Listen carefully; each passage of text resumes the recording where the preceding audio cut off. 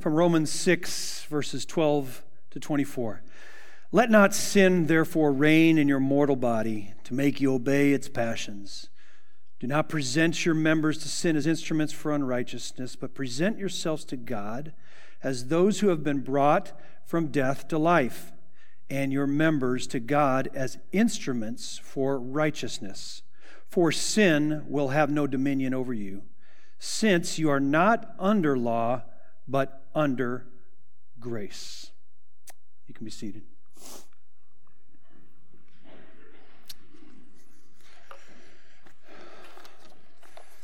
Well, good morning. Oh, you're a lot more lively than the Niners. The Niners. My wife and I have been coming to the 9 o'clock service, the remnant, for years. Anyway, I'm grateful to be here, sharing God's Word and bringing, it's both a responsibility, but a privilege to bring God's Word to His people, especially in a series where the topics are a little dicey. I was hoping somewhat that the topic this week would be the gospel and the college playoff football series, but it's not. Unfortunately, it's not. So, as we've been in this series about the gospel pertaining to certain areas in life, today we're going to dive into one that's very complicated. There's a lot of entanglements in it.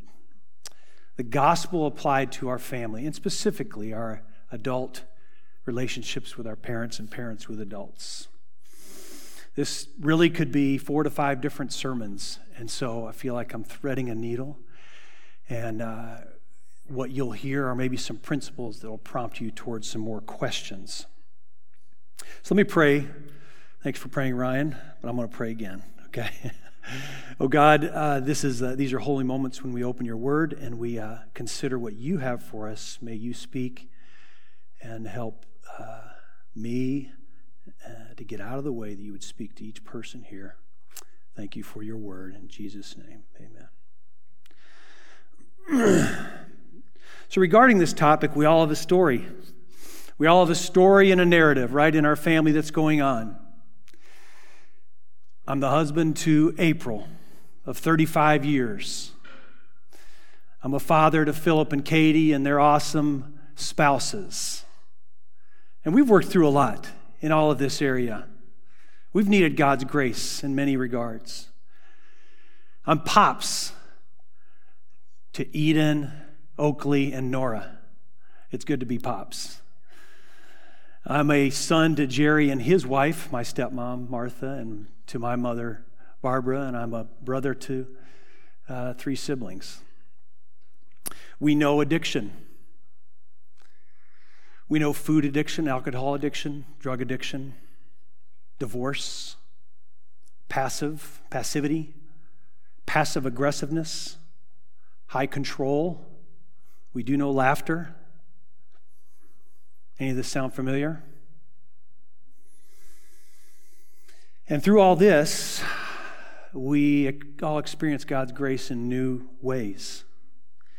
What I'm sharing with you is a work in process for us, but we've gone a journey with all of those relationships that they're very complicated. They're difficult at times. In 35 years of marriage and 40 as a believer, nothing has been more sanctifying in our life than working through the family dynamics. I get an amen. They've presented opportunities to move closer to God. As it says in Romans 12, don't be conformed to this world, but be transformed by the renewing of your mind. Renewing, that's what this is. That's really the goal, that our minds are renewed, that we become more like Christ. We think and act more like Jesus. And so what a great opportunity the family presents. Maybe we should just look at it that way, to become renewed in Christ. But it is the ultimate goal. Sometimes we just want sanctification right now. We want to, boom, hit me, bang, I got it. But the reality is, the more we become like Christ, it's because of the Holy Spirit, not things that we've done. And God's grace leading us into repentance, forgiveness, and truth. We also serve in a ministry, Athletes in Action, that we work with athletes and coaches. The pain of performance. Helicopter parents and absent parents. Parents that have expectations that get unfulfilled. Athletes that have expectations of their parents that get unfulfilled. It's messy. It's a mess. Parents wonder what they have to do to get their kid to play more or practice more. Gosh, the dynamics are they're sometimes debilitating for people. We work with young adults, parents, and a lot of friends our age that are wondering what happened to their adult kids. They don't want anything to do with their parents, or are fearful, or young adults that are fearful to engage in any topics with their parents because they don't want a monologue. They aren't going to get a discussion. So what are the minefields that exist in your family? We enter into a holiday season where those things seem to come out like the stuffing on a turkey, don't they? They just start popping out. Maybe some of your families actually look like this. All right? What do we know about this garage, okay? It's too messy to deal with now. So what do? Shut the door, we'll deal with it later. How many of your family dynamics at times can feel like that? So what's at stake here? If we don't actually go clean the garage, is the gospel. That's what's at stake. There's never been a time in history where people are getting more in tune with maybe their past, how they were raised, how it affects what they're doing today. I've been a part of that myself in thinking about how I was raised from a silent generation. Any of you all raised in the silent generation? We don't talk about problems, right?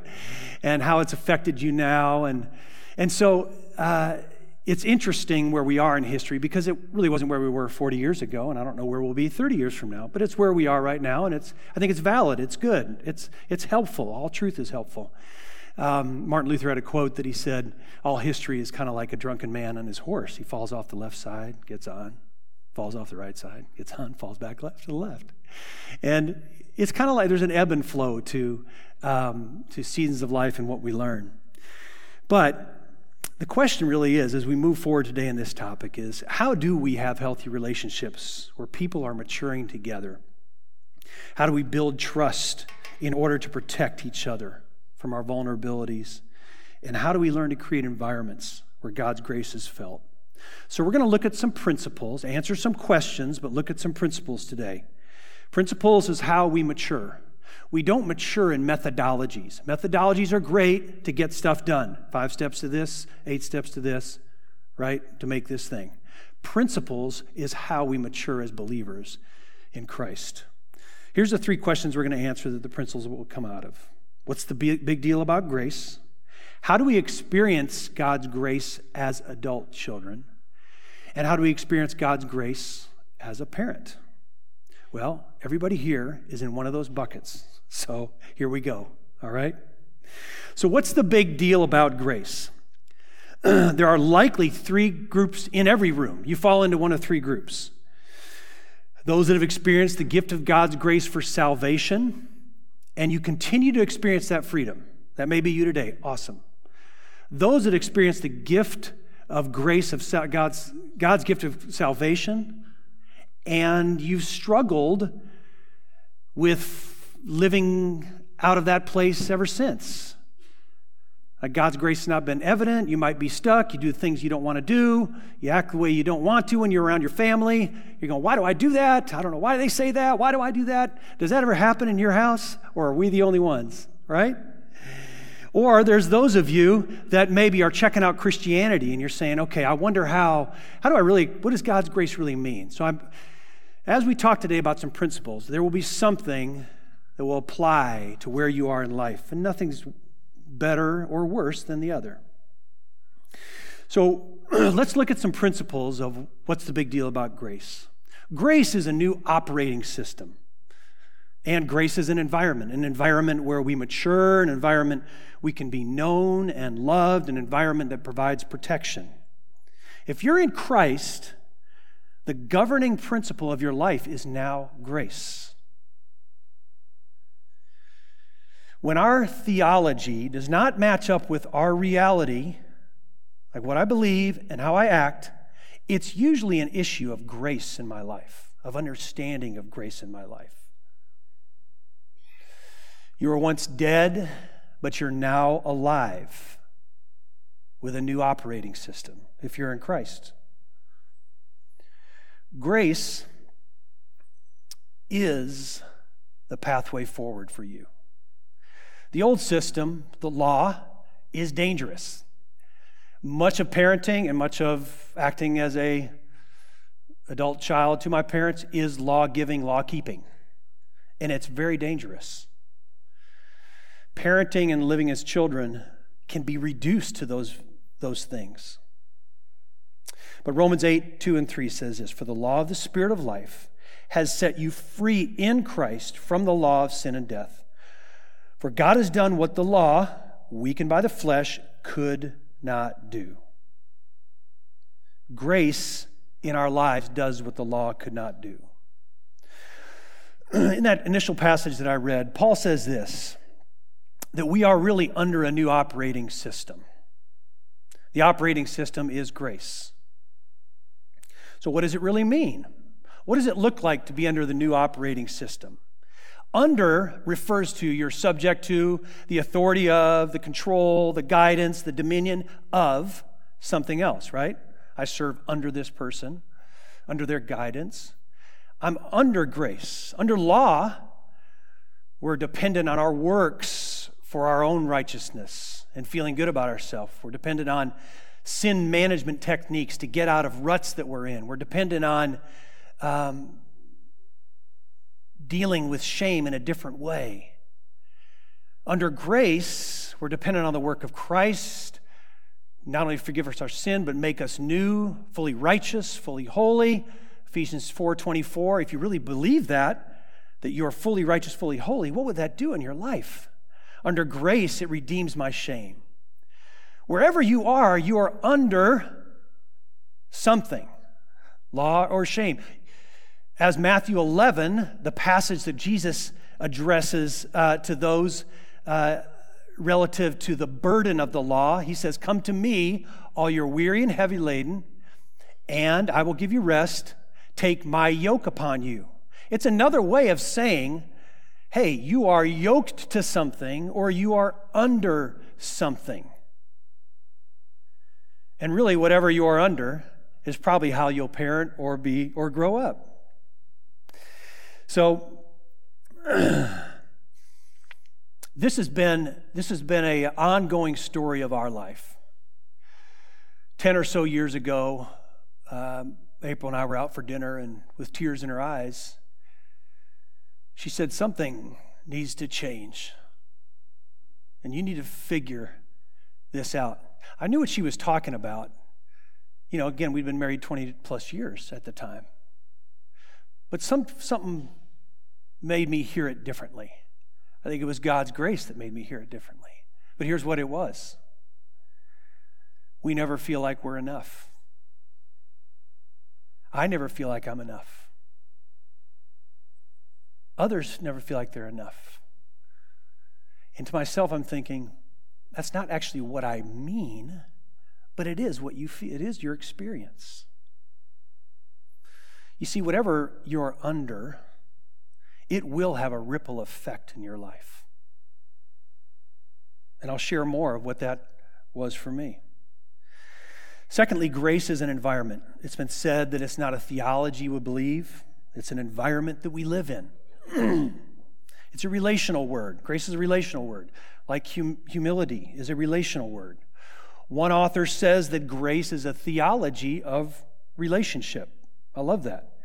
Steve Brown, in his book, A Scandalous Freedom, asks, have you ever been hugged by a doctrine? So what is this grace? What is this grace environment that we're talking about? In Romans chapter 5, after Paul just finished turning the corner from what you were saved from to what you're saved to, he says this: Therefore, since we have been justified by faith, we have peace with God through our Lord Jesus Christ. Through him we have also obtained access by faith into this grace in which we stand, and we rejoice in the hope of the glory of God. This is a hugely pivotal couple verses. The Greek for access here means facing and to bring. In other words, bring you into relationship. The scholars called it an extremely significant moment that this term was used. One author said the fact that it was used in this tense, present perfect, it's used to express great theological thoughts. Okay? Here's what it means. That your access is permanent. That we're bound tight. That we don't need new introductions to grace. You're there because of Christ. To stand, as it says, which we now stand, is like a field that you've been escorted to, into which we now stand. It's like a farmer standing in a field. You see the picture. An environment created by an unconditional relationship with God. This environment changes everything about how we live. Grace is the most powerful, as it was said in a book, Addiction and Grace. Grace is the most powerful force in the universe. It can transcend repression, addiction, and every other internal and external power that seeks to oppress the freedom of the human heart. Grace is our only hope for dealing with addiction, the only power that can truly vanquish the destructiveness. Before you start looking outward at those addictions that we all seem to be the ones we know, drug, alcohol, etc., let's think about the fact that we may be mired in our own addictions of comfort, performance, affirmation. We're all vulnerable to something that will own us. So to restate here, God's grace is a new operating system, and it's an environment that is fostered by those who know it. So let's bring the truths of this into the reality of the garage, okay? We're going. How does this work in the garage? Because it's messy in there. You get in there, you start saying, would I throw this away? What do I do with it? Okay? So let's look at the experience of God's grace. God's grace as an adult child. And since all of us are children, not just some of us, we've all subjected somebody to a lot of pain, we're going to spend a little bit more time on this than the latter. God's grace reveals what I trust, and it also makes honoring possible. It reveals what I trust. It means it reveals what I yoke up to. As Stephen Covey put it in one of his old books, it reveals what my true north is, right? What my eyes are on. Many of us have great families in this room, okay? Awesome.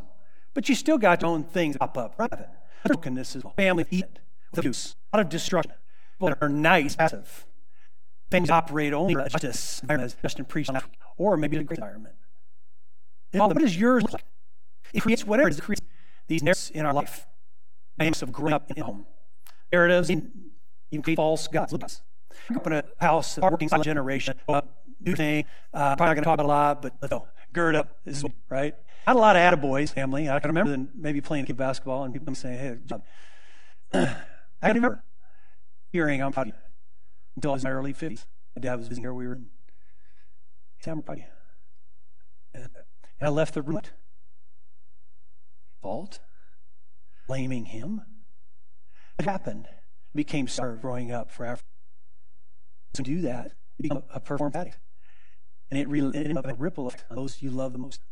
They feel it's an aroma. And until I met Christ, I knew wisdom. God's grace helped me understand a new way. So one of the greatest challenges in honoring, as we transition to this is it's honoring something that may not feel at times. I was just last night with a friend who was talking about, he asked me, so how do you honor somebody psychotic and a destructive family? It's caused problems. That is a great question, isn't it? I think sure hasn't some answers about this. All over the place. I'm still talking to parents. Wonderful parents, wonderful advising parents, right? It's like all that have advising parents. We are that too, aren't we? But Paul said in 6, we're reading the back in Ephesians where it's, how do we walk into these environments? And one of them is fathers and kids. And so it's honor your father and mother. You're stating one of the commands to honor. Spend time on this because it can get really tricky. It says it's not because we're in awe of our own flesh and blood that's what we honor. It's really because it's a primary order of how God designed life. He says if you do it, you'll be blessed. Blessing is different, but you'll be blessed. There's no reason. It's kind of like the psalmist in Psalm 19 said, the Lord is perfect. Meditate on the law and you'll be like a fruit planted by some water. So Psalm 19, the law is perfect, do it, reviving the soul. So when we things in God's, there is the soul, blessing that comes to our life. So talk about these things here. What's honor? What does it mean to honor? And how do we do it? We could spend a whole week. What's honor? It's a moral choice. No matter how you feel or what your stances are, it is choice. All our greatest freedom as human being to choose, think about, and act on. See, our thoughts and feelings make up a lot of our mind, what we mind about doing. Now, solely, we do get to choose what we want to honor. So there's just a lot of problems in this. You may be the only one, you may be the and it makes it challenging. You may be ridiculed for your views. You may have chosen a career path that doesn't make sense to your parents. I remember we came in the mission field when we were 40, and we had jobs that paid paychecks and had good life and living near her parents, and we chose to move and raise our support, and they thought, what? It didn't make any sense to any of them. Like, what are you doing? Much less moving to Ohio. They said, why don't you just move to Africa? You may have been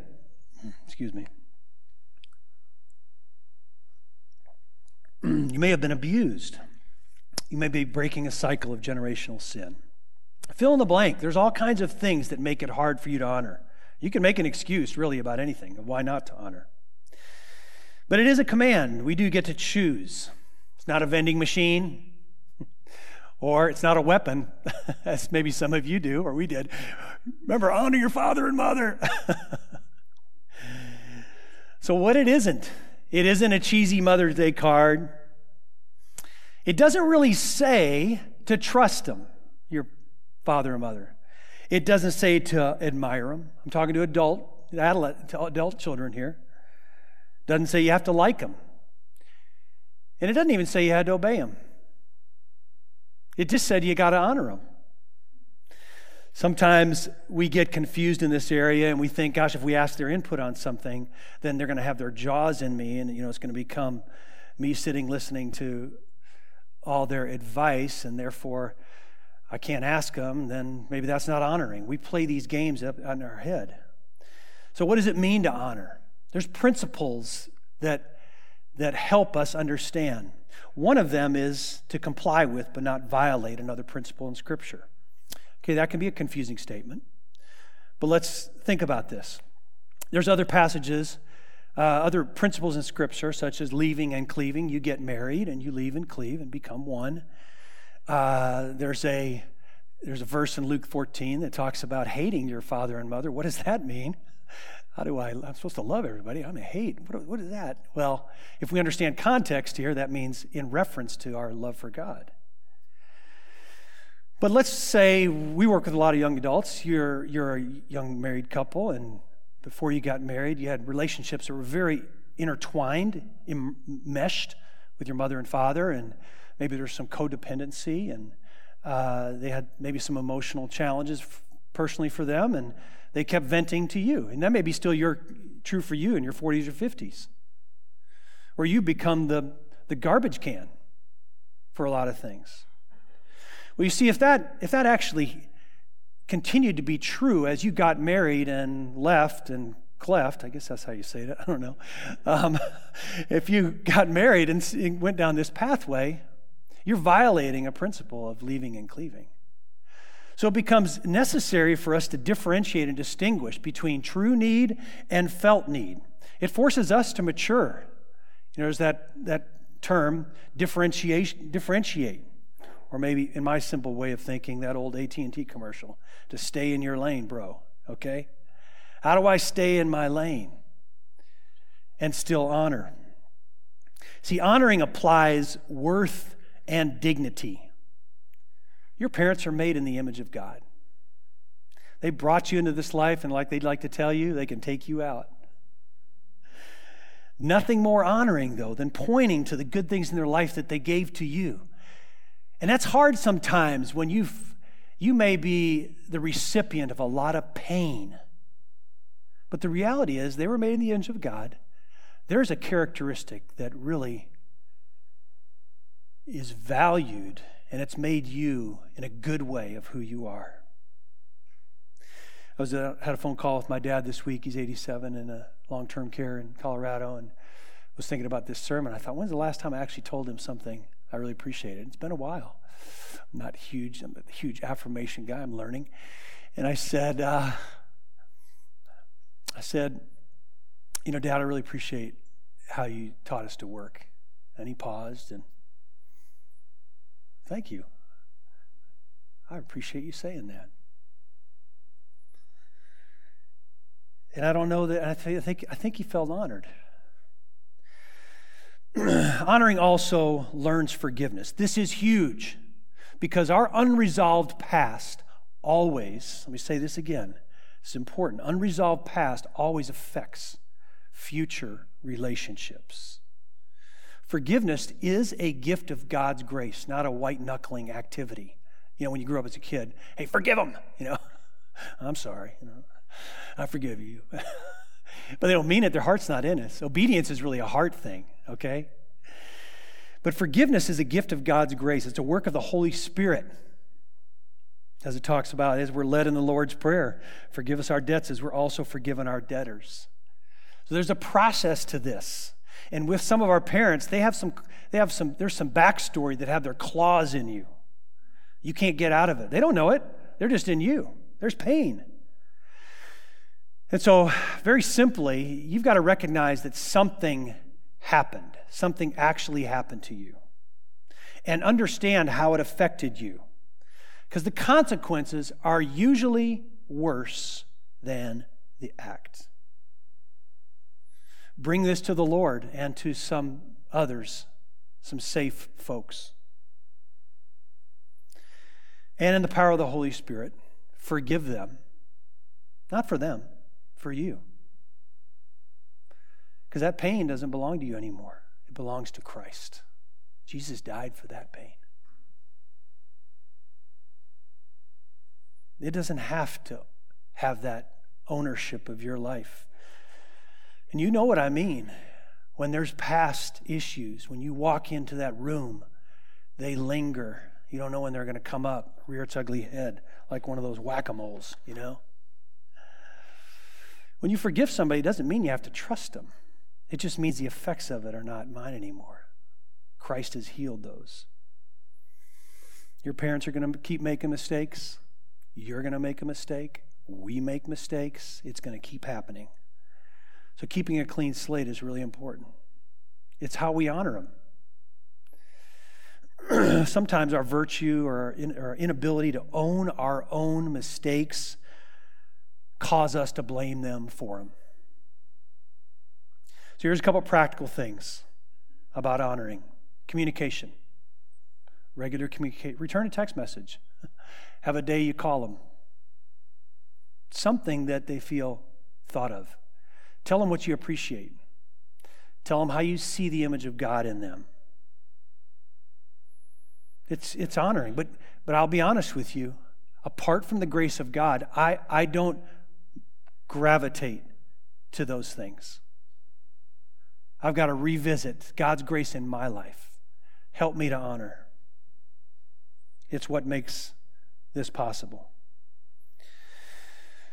Take responsibility for your growth and the command by the grace of God. So let's transition to the parent.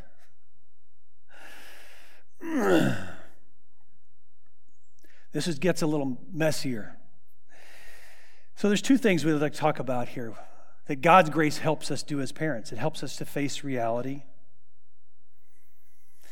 And it helps us understand how to make trust possible in relationships. This may apply to you as an adult child too. So let's just talk about the courage to face reality. God's grace helps me understand the challenge. Let's face it, there is really nothing natural about parenting. Dying to yourself, being interrupted when you have young kids about doing something you do not want to do, serving, having to be patient. It's impossible. Let's confess it. It's impossible. Confess it to God. This is a challenge I cannot do on my own. The reality is that it's hard because it's relationships. Remember, grace is a theology of relationships. There's a reality that we need God's grace to help us understand you're as much like your kids, more like your kids than you really think. Hey, we like to push the boundaries. We want to know what the rules are. We need everything our children need. We need discipline. Not over-discipline and not under-discipline, but we need discipline. We need unconditional love as parents. We need to be reminded that our identity is not in what the world says, but what God says is true. A reality that our unresolved life issues do affect them, even ours. A few years ago, I asked our kids, how have I, being your parent, how have I affected you? What's it been like to be my child? Warning, don't ask if you're not ready. They were gracious, but it helped me understand what I described earlier, that there was a history of not measuring up, not being good enough. It was the environment that I created. So last summer I was in Denver and I played a round of golf with my son and my son-in-law, and we were having lunch at Red Robin, and it's a great opportunity for any dad to just spew out some wisdom nuggets, right? No, I was determined I was going to ask him, what do you need from me in this season of life?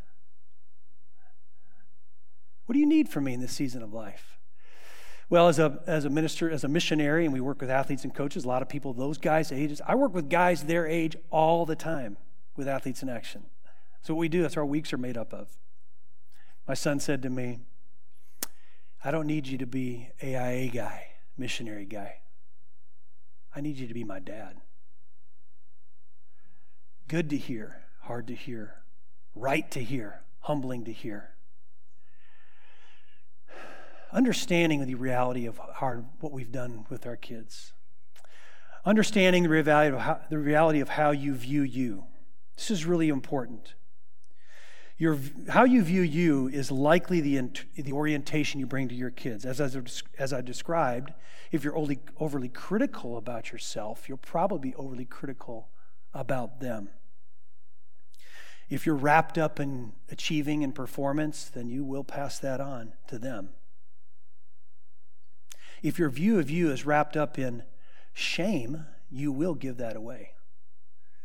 But if your view of you is what God says is true about you, you'll give that away.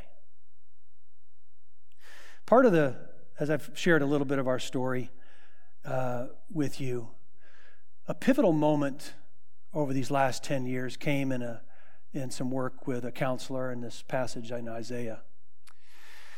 Isaiah 42 describes the kind of the worst days of Israel, their greatest moments of greatest rebellion. Like they're at their worst.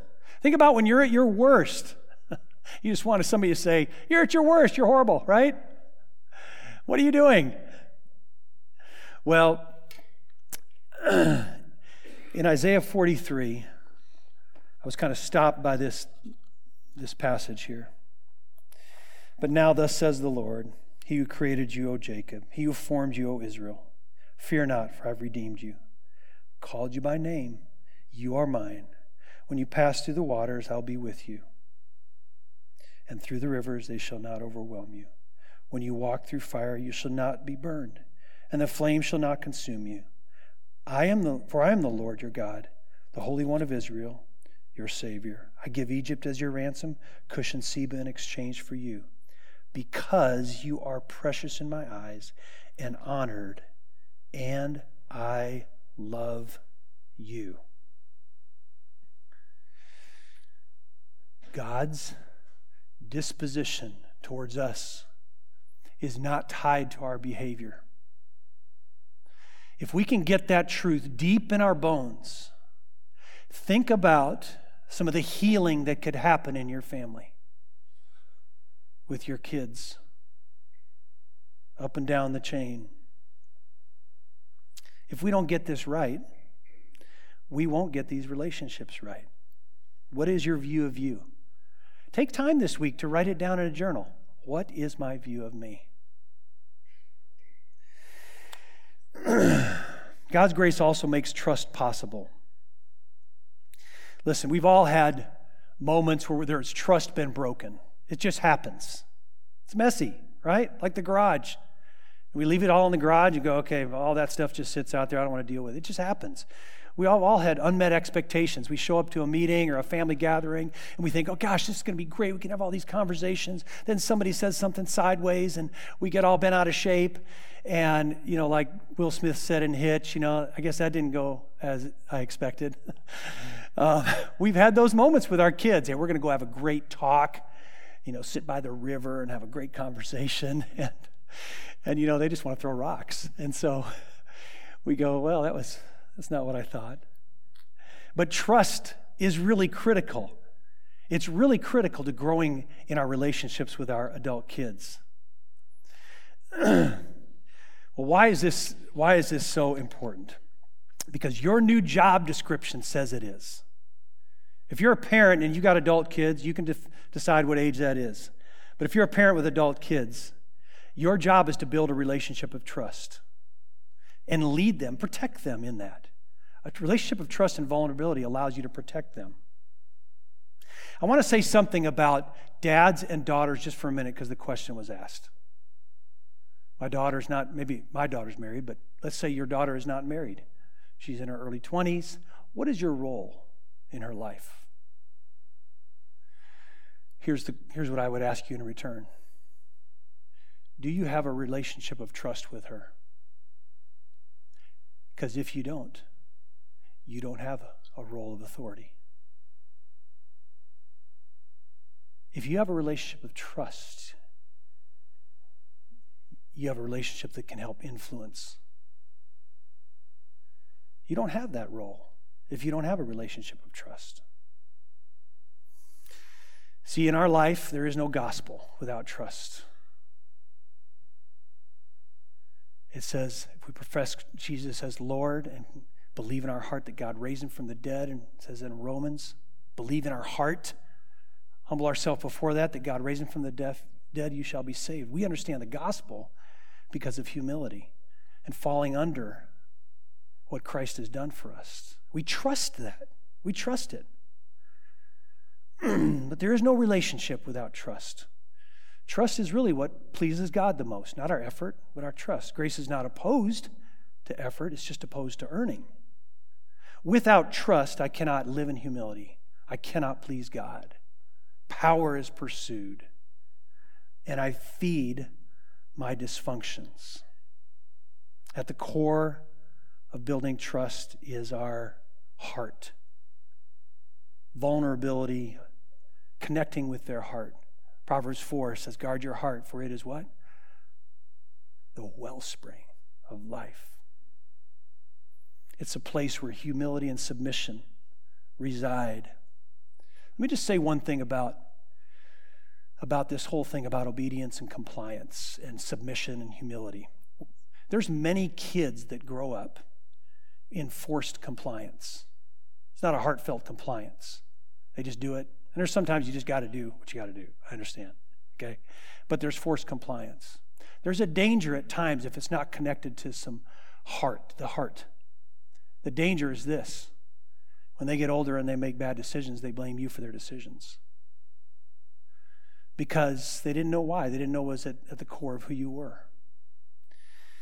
So it's really important we have access to the heart. We show them our humanity, show them our failing. There was a pivotal moment in this story, and I hate to keep kind of telling you about my life, but part of it was actually sharing what I shared about my wife and I and my journey, and and the performance addiction and learning grace in a new way. It was just sitting down with him saying, here's my reality. I'm sorry if I affected you negatively.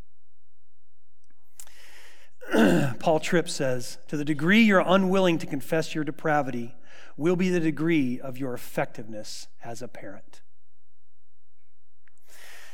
Well, let's start wrapping this up. I want to share an illustration with you. Remember the Wizard of Oz? If you didn't, I'll try to help you understand it. There's the wizard. Dorothy and all the others, and Toto, right? They walk in to see the wizard because they want something from the wizard.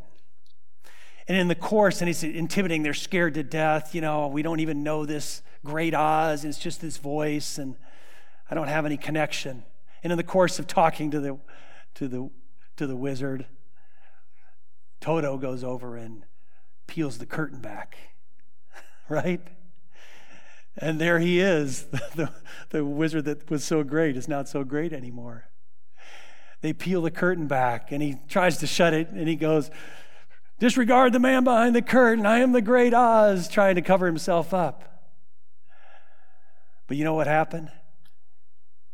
Until he became real and a real person to them, he couldn't give them something real. Until I became a real person that understood all my failing and I was in need of the grace of God in my life, could I actually give something to my kids and my relationships with them?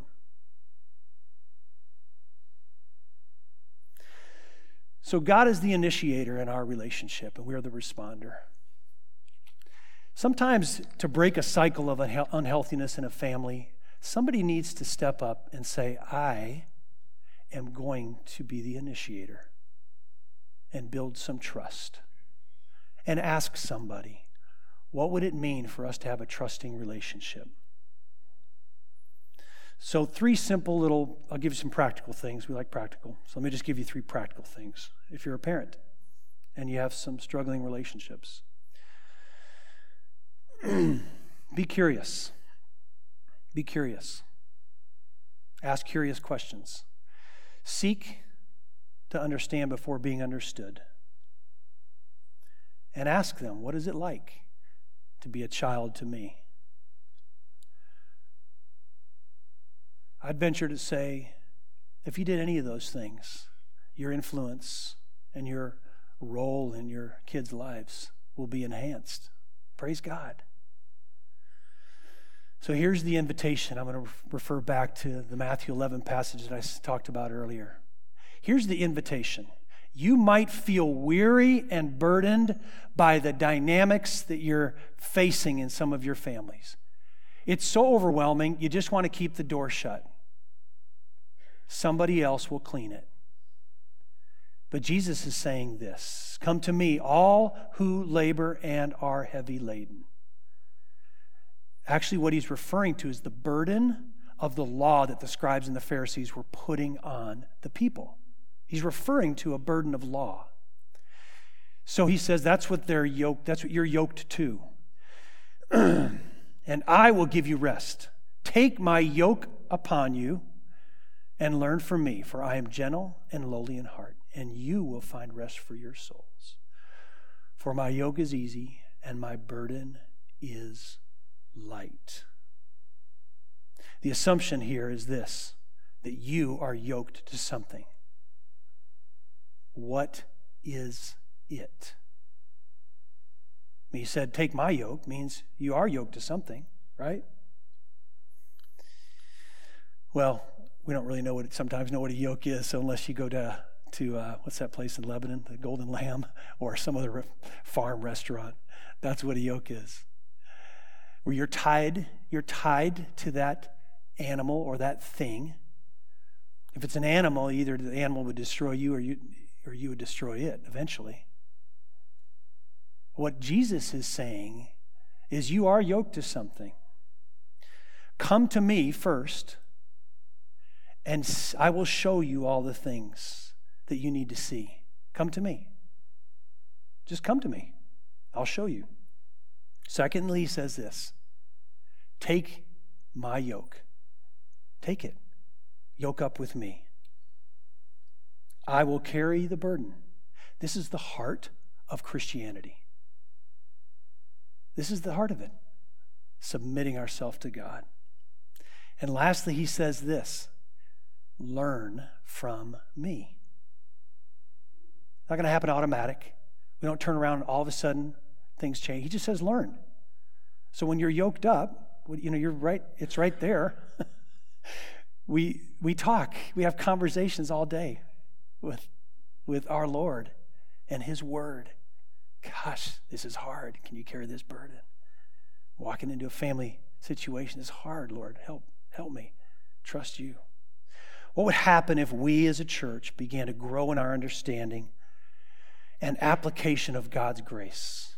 What would happen in your house church? What would happen in your family? What would happen in our community? What would happen if we grew in our understanding of God's grace? The gospel would be proclaimed. That's what would happen.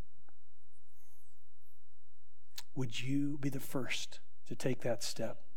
What's one risky step that you can trust God for in your life? Let me pray. Lord Jesus, your word is powerful.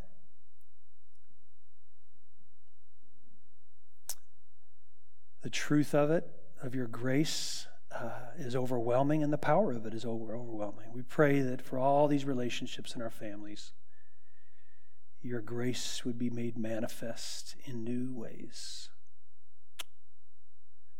Thank you for what you're doing in our life and will do. We pray even this week, as people have Thanksgiving meals.